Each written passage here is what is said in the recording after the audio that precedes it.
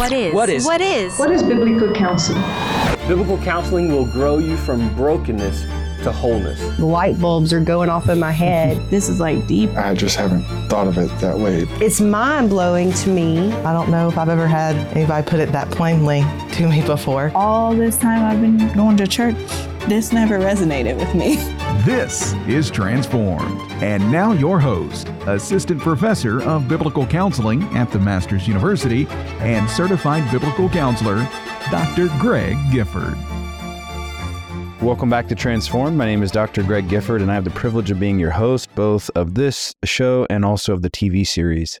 Today I have something special where all along I've asked you guys to write in and provide whatever question that would be relevant for this particular show. And you've done that, so I appreciate you guys engaging with me. Today I want to do my best to answer some of the questions that you guys have provided. And as I do this, my goal as the show continues on is that I could actually serve you as the listener. I think at times it can be maybe a ploy, or at times it's used to actually broaden the content. But I want you to see that the way I would like to approach the questions that you provide is to help you think about what we're talking about and to serve you in that way. Many times in the realm of counseling, once I've provided a principle, people really appreciate whenever I tease that principle out in a specific application. So when I'm teaching on divorce and remarriage yesterday in class, students appreciate the principle, but then some of the immediate things that they have is, but what about in this scenario? And I find that a lot of the questions that have been asked are taking the principles that we've discussed and then even applying them to what about this particular scenario. So I'm hoping to continue to do this as you guys provide them. Now, remember, as you write, you're writing to Greg at transformed.org, and I will get those and periodically use an episode like this to be able to answer those. So let's jump right in, shall we? The first question that was asked is in regard to marriage. So I'm going to read it and then try to provide a little bit of further context from the email I received. Her husband wrote and said, I want what is best for us, meaning his wife and he, and to take on a career option that has come to him where they would have a house and the opportunity for a new life. They have until spring to live where they are, but the problem is that his wife is reluctant. Perhaps you're listening to this and this is the question that you have provided. A job opportunity's come up. Your wife's not thrilled about it. You perceive it to be a better option for you and your family, but again, your wife's not there yet. It seems like, according to the question too, that they currently live close to family and she's not thrilled about leaving her family or moving away from them. I feel the tension of that at times as a married man, number one, trying to make decisions in unity with my own wife. But then secondarily, a lot of marriage counseling that I do is helping couples think through not only the best option economically, but the best option for your family. And that does include finances at times, but it also includes times where you say no to a raise because you're prioritizing other aspects that are equally important as money. So let me try to answer some of the big picture principles and then give you a direct answer to the question. So big picture, we know that according to Genesis 2:24, that God wants us to leave behind mother and father, to hold fast to our spouses, and to become one flesh. When we become one flesh with our spouse, the reality is that that has taken place at the moment of marriage. Jesus says in Matthew 19, what God has joined together, do not let man separate. So we know you are one flesh, but yet we know you also pursue unity in your marriage. The reality is that I am one flesh with my spouse, and everyone who's married, as you're listening to this, you are one flesh with your spouse, but yet you can do things that cause division with your spouse, and making decisions without their help is one way to do that. Making decisions without their agreement is a definite way to do that. So when we're making decisions as married couples, one of the things that we are focusing on is not necessarily the decision itself. Is the decision right or wrong? Or is the job right or wrong? Or is the car right or wrong? Or the private school right or wrong? That's the decision itself. We're really focusing on unity in our marriage. And unity in our marriage is a biblical thing. That is the very clear matter. God wants our marriages to be unified. I can put my finger on the Bible verse in Genesis chapter 2, which is reiterated throughout the rest of the Bible. I can put my finger on that Bible verse and say, God's will is for your marriage to be unified. So if you're preparing to make a decision that is not unified with your spouse, you're actually tugging at God's purposes for your marriage. So it's not about the job immediately or the potential raise immediately. It's about, am I unified with my spouse in making this decision? Focus, first of all, on marital unity and seek to honor each other's preferences. When that is the first priority, I don't make the decision and then go back to my spouse to double check that they're okay with it. I consider them as I'm making the decision. Do you see the difference? You see, sometimes we get upset with each other in marriage because what happens is we've already made the decision and then we go to our spouse to kind of inform them, hoping that they'll just say, oh, great, do it. But they're like, wait a minute, what do you mean by a raise? Or what do you mean by you're taking a promotion, or you have to travel more, or we'd have to relocate? You see, if I bring them into the decision-making process and their feedback helps me to come to a conclusion, then I am going to actually come to an agreement with them, not come to an agreement without them, and then submit my plans to them. So this is the goal, that we're making decisions together in our marriage. One of the things that Todd Friel has offered on the Transform site is his Drive-By Marriage, and it is a biblical counseling resource to help your marriages. So when you have a second, I'd go on to the Transform store. Todd Friel is the author, and he's going to just provide some helpful principles about marital unity. But in the end, would I say that you should take a promotion if that means that it will cause marital disunity? The answer is no, I would not. But what if I can buy a house, Dr. Gifford? Like, what if I'm going to get more money? What if we can move to a better part of town? It's like, hey, I don't think you should do it, because I think marital unity is more important than a larger house, a nicer part of town, and more money. In fact, and I would apply this particularly to men, and since this was a husband that asked this question, I would say, look, you have to be careful about making too many decisions that your wife does not appreciate, because over time you will begin to exhaust her. And we as husbands want to refresh our wives, love them, nourish them, and cherish them, not cause them to be tempted to bitterness or distrust, that we're going to make decisions behind their back or make significant life decisions that will affect them that they were not a part of making that decision. So not only would I say that you shouldn't do it, but I would say if you did make that decision without your wife's consent, you're actually going to really damage your relationship. And if you do that enough, it cashes out significant relational equity that you have with your wife. Hope that's helpful to you. Thanks for trusting me and allowing me to speak into that. I'm going to try to start this next one at the last part of our segment, but I may have to carry it over into our next segment. First of all, this question is in regard to marital unity regarding the marriage bed.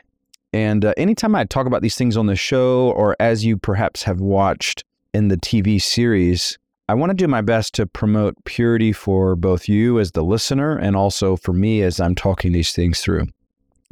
In marriage counseling, I will tell folks, look, when we begin to talk about sexual intimacy stuff, let's protect everyone's privacy and everyone's purity involved here. I want to be respectful in those ways. So as I answer these types of questions and as I do this on the TV show, I want you to know that I'm staying at a 30,000-foot level to help honor you, honor the Lord, respect you, respect the content of this question, and do it in a way that hopefully is helpful and not unnecessarily provocative to you. So the question is, an individual has written in, again, another husband, and he has said, I'm struggling with resentment towards my wife because of what I feel is a lack of activity in the marriage bed. When I've brought up the issue in the past in each case, I am inevitably the bad guy who's putting pressure on my wife. I'm trying to lead my family spiritually and biblically, and my wife would say that I do. I provide. I try to be as loving as a husband, loving as a father. My wife says I live up to those, but nothing has changed in 9 years of marriage in our bed. Am I expecting too much, or am I sinning in response to my wife sinning? Well, let's talk this through for a second. First of all, I'd like you to grab your Bible and go with me to 1 Corinthians chapter 7. This is perhaps the clearest example in all of Scripture where we see sexual intimacy addressed. for those who are married. Now, when we talk about sexual intimacy in marriage here, Hebrews 13, those are going to be some of the clearest, and both are prioritizing purity. In fact, that's part of God's goal in sexual intimacy in marriage, is that sexual intimacy would contribute to the purity of the marriage. In verse 2, Paul says, "But because of the temptation to sexual immorality, each man should have his own wife, and each woman her own husband." So even in the context here, the question is, should we avoid sexual relations altogether? Chapter 7, verse 1. And Paul says, no, there is a place for sexual intimacy in the context of a marriage with one man and one woman. And that sexual intimacy should prevent sexual immorality. It should promote purity. So verse 3 says, "The husband should give to his wife her conjugal rights, and likewise the wife to her husband. For the wife does not have authority over her own body, but the husband does. Likewise, the husband does not have authority over his own body, but the wife does." One of the things that I want to start with in answering this question is providing a biblical framework for sexual intimacy. And big picture, the answer is that we want to glorify God in sexual intimacy. You see, the world has actually twisted our perspective of sexual intimacy to be about us and what we get. But the reality is that's not what the Bible teaches. In fact, the Bible doesn't teach that sexual intimacy is about getting, but about giving, about serving your spouse, about protecting them. It's an expression of love. For many folks, it's going to be just one aspect of their intimacy. Emotional, spiritual, intellectual, social would be other aspects of their intimacy. So if we're not careful, we start from a default position of I'm not getting.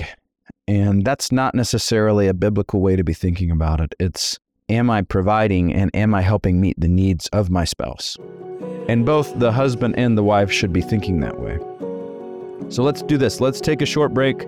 And when we come back, I'm going to pick up with this thought. So thanks for joining us. We will be right back.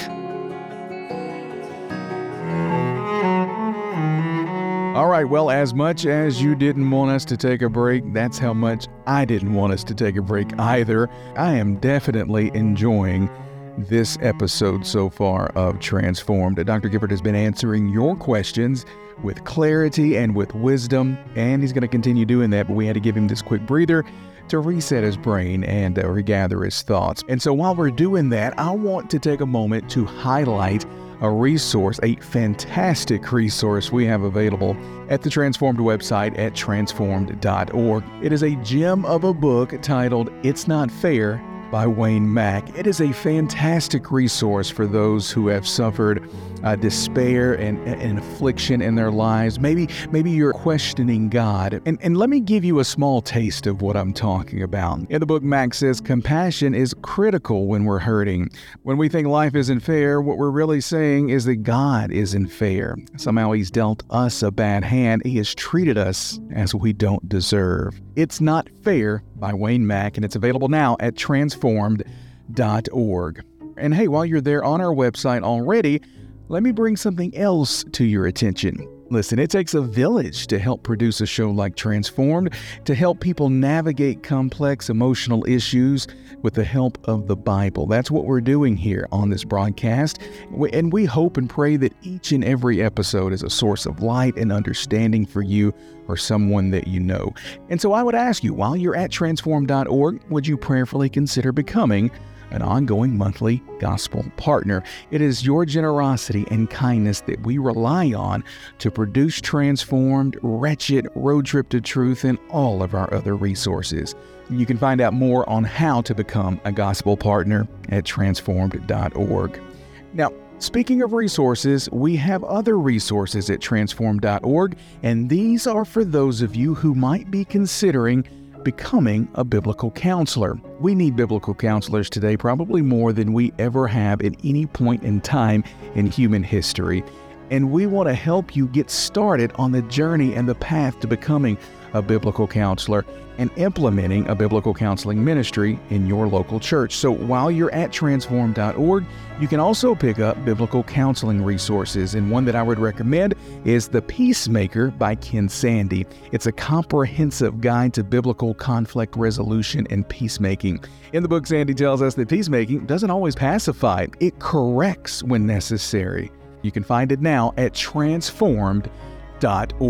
All right, well, Dr. Gifford, I think, has had plenty of time now to readjust and reset his mind so he can continue answering your questions that you've sent in to Greg at transformed.org. And so let's get back to our Q&A with Dr. Gifford now, right here on Transformed.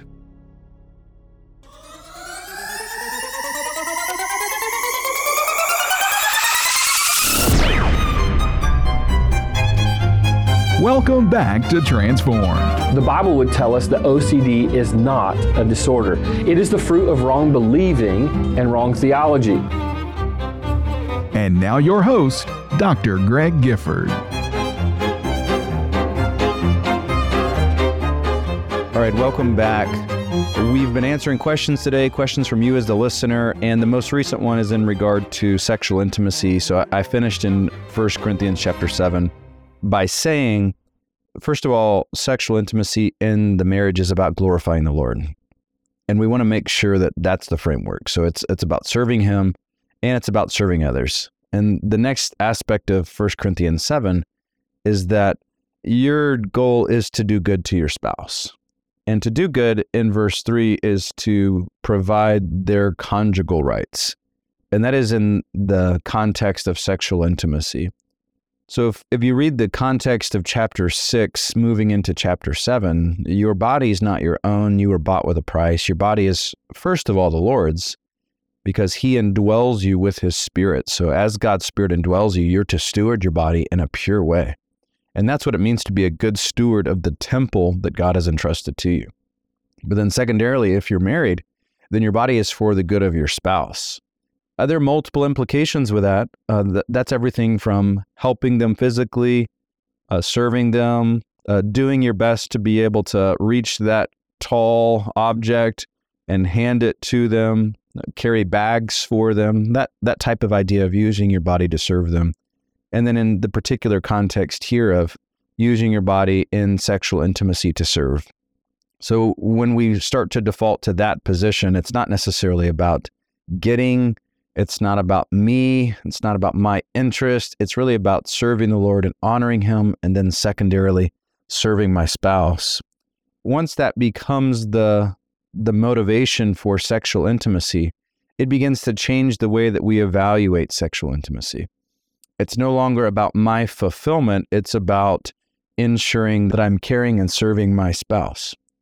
So if we're caring and serving our spouses, then fulfillment may come as a result of that, but fulfillment may not come because it's not necessarily about fulfillment. It's about honoring the Lord and honoring them. So the third goal is fulfillment if possible, but fulfillment may not always be something that's possible. In fact, there are those that have gone through significant back pains, physical illnesses. They have been sick for years. They have chronic pain, and sexual fulfillment for them just isn't realistic. But there may be a sense in which they can help serve their spouse in those times. I also think of busier seasons, folks with younger kids at home or folks that are working a lot. They have young kids at home and they're just kind of like collapsing at the end of the day. Well, the reality is that fulfillment isn't necessarily the goal, but glorifying the Lord and serving your spouse. So the question is, am I expecting too much? Well, potentially. I mean, potentially you are expecting too much if your expectations are other than those. And you're like, darn it, I subscribed to Transformed, unsubscribed. Well, I do want to be candid because at times guys can actually cultivate unrealistic expectations of their wives. And I find too, and I'm not saying this is true for this particular listener or for you as the listener who wrote this, but I do find too that sometimes guys are feeding those desires. And as they're feeding those desires, it's cultivating unrealistic expectations. So remember that your wife is your wife and you're engaging with her to honor her.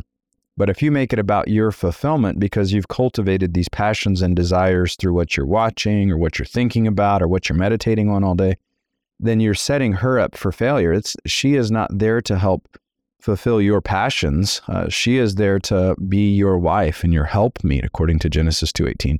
So you have to attenuate some of your expectations back and make sure that you're grounding them in the Bible, grounding them in loving the Lord first and loving her secondarily. Are you sinning in your response? I would answer that, yeah, you potentially are sinning in your response if you are prone towards bitterness or if you're letting this fester.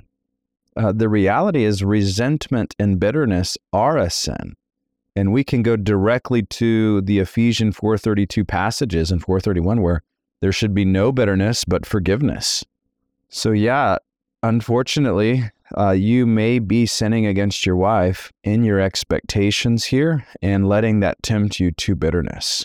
And in that way, maybe you haven't considered it this way, but in that way, maybe what God is doing is actually refining you by not giving you what you want immediately. And you're like, okay, wait, how is this turning into a counseling session? Well, I mean, you asked partly, but secondarily, when we become bitter, when we don't get what we want, then now we know that something is starting to take God's place in our life.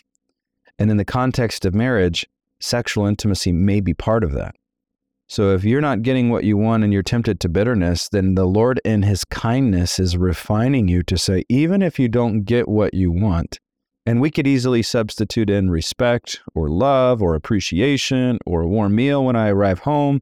You could easily substitute any of those. When we don't get those and we're tempted towards bitterness, we really have to check our own motivations and heart. When we don't get them, will we be pleasing to the Lord? Now, before you feel like you asked the question and got your hand smacked for asking, that is not my intent. So I would like to just give you a couple of final thoughts. And for you as listeners, I'm going to go back to what I said, first of all, in the first question that I answered, which is unity. I think unity is an integral part of cultivating all of the different spheres of intimacy to include sexual intimacy. But unity comes through communication. You don't just arrive at unity, you fight for unity. So if there are different expectations for what is realistic and what is not realistic, then the best way to overcome those is not by demanding your own way or maintaining expectations that might be overly high, but by communicating in a loving and gracious way, seeking to understand and seeking to accommodate for the other person. We want to promote unity more than fulfillment. Did you catch me on that? We want to promote unity more than fulfillment. And a healthy relationship that has biblical, God-honoring principles of sexual intimacy is often going to be a relationship that is unified. You see, you can't reverse engineer unity to come from sexual intimacy. Sexual intimacy is an overflow of unity. So make sure there's nothing that's causing division like expectations in sexual intimacy, and then watch how sexual intimacy will grow in light of that. So the practical advice that I would offer here is whenever you feel like you're stuck, make sure that you are unified in the way that you're communicating those expectations. And after you've communicated, come to an agreement on things that are realistic, that is when you can now hold the expectations that you have developed together. But don't force those expectations onto your spouse because that's often going to be unfair to them or burdensome. So as a spouse, when you hear this, you should think something like, oh, well, my secondary goal is to serve them, to care for them, and they may have different desires and passions that I do, but I'm going to do my best to serve them in a way that is realistic. And when we're both doing that, then fulfillment is the result of that. But if we're not doing that, or we begin to break down in communicating and helping be sensitive to the needs of our spouse, then the reality is that our unity will be affected by that. So I would encourage you, for those of you who are listening, broad picture, it is helpful at times to study sexual intimacy, but for those of you who are single or perhaps you're engaged, honestly, I would be very careful about studying biblical principles of sexual intimacy because I think at times it actually sets you up for impurity. So one of the principles that I tell my students here at Masters, I teach a class called Marriage and Family, and there's typically about 60 students in there every class, and we have a section where we go through biblical principles of sexual intimacy. And I tell them, look, after going through 1 Corinthians 7, if you're single, if you're engaged, recently divorced, widowed, I think you got to be very careful thinking these principles through. So what do? You know that 1 Corinthians 7 is there, and you access it when it is applicable in the context of marriage. But other than that, I'm not saying you skip a part of the Bible, but I am saying that you don't go through and meditate on these different aspects, because I want us to be people who are pure. I want us to be individuals that are fighting for purity and taking precautions. So understand those principles, fold them away, put them in the shoebox, slide the shoebox underneath your bed, and access them when they are appropriate within the marriage context. Hope that's helpful to you. Okay, well, thanks for joining us for today's episode. We've been able to work through 2 of the questions. I'm going to pray for you guys before we're done. And again, if you have questions, please send them my way so I can do my best to help serve you guys by answering them. Lord, I do pray that as listeners engage, that they would take the principles they're hearing and that they would begin to say, well, what about my circumstance? And may you give me ears to hear, to listen well, and to help acutely take your word and apply it to different circumstances in a way that is beneficial for all of us to hear. So we ask that you would continue to be with our weeks, help us to honor you in the different capacities that you've given to us, and we ask this in Jesus' name. Amen.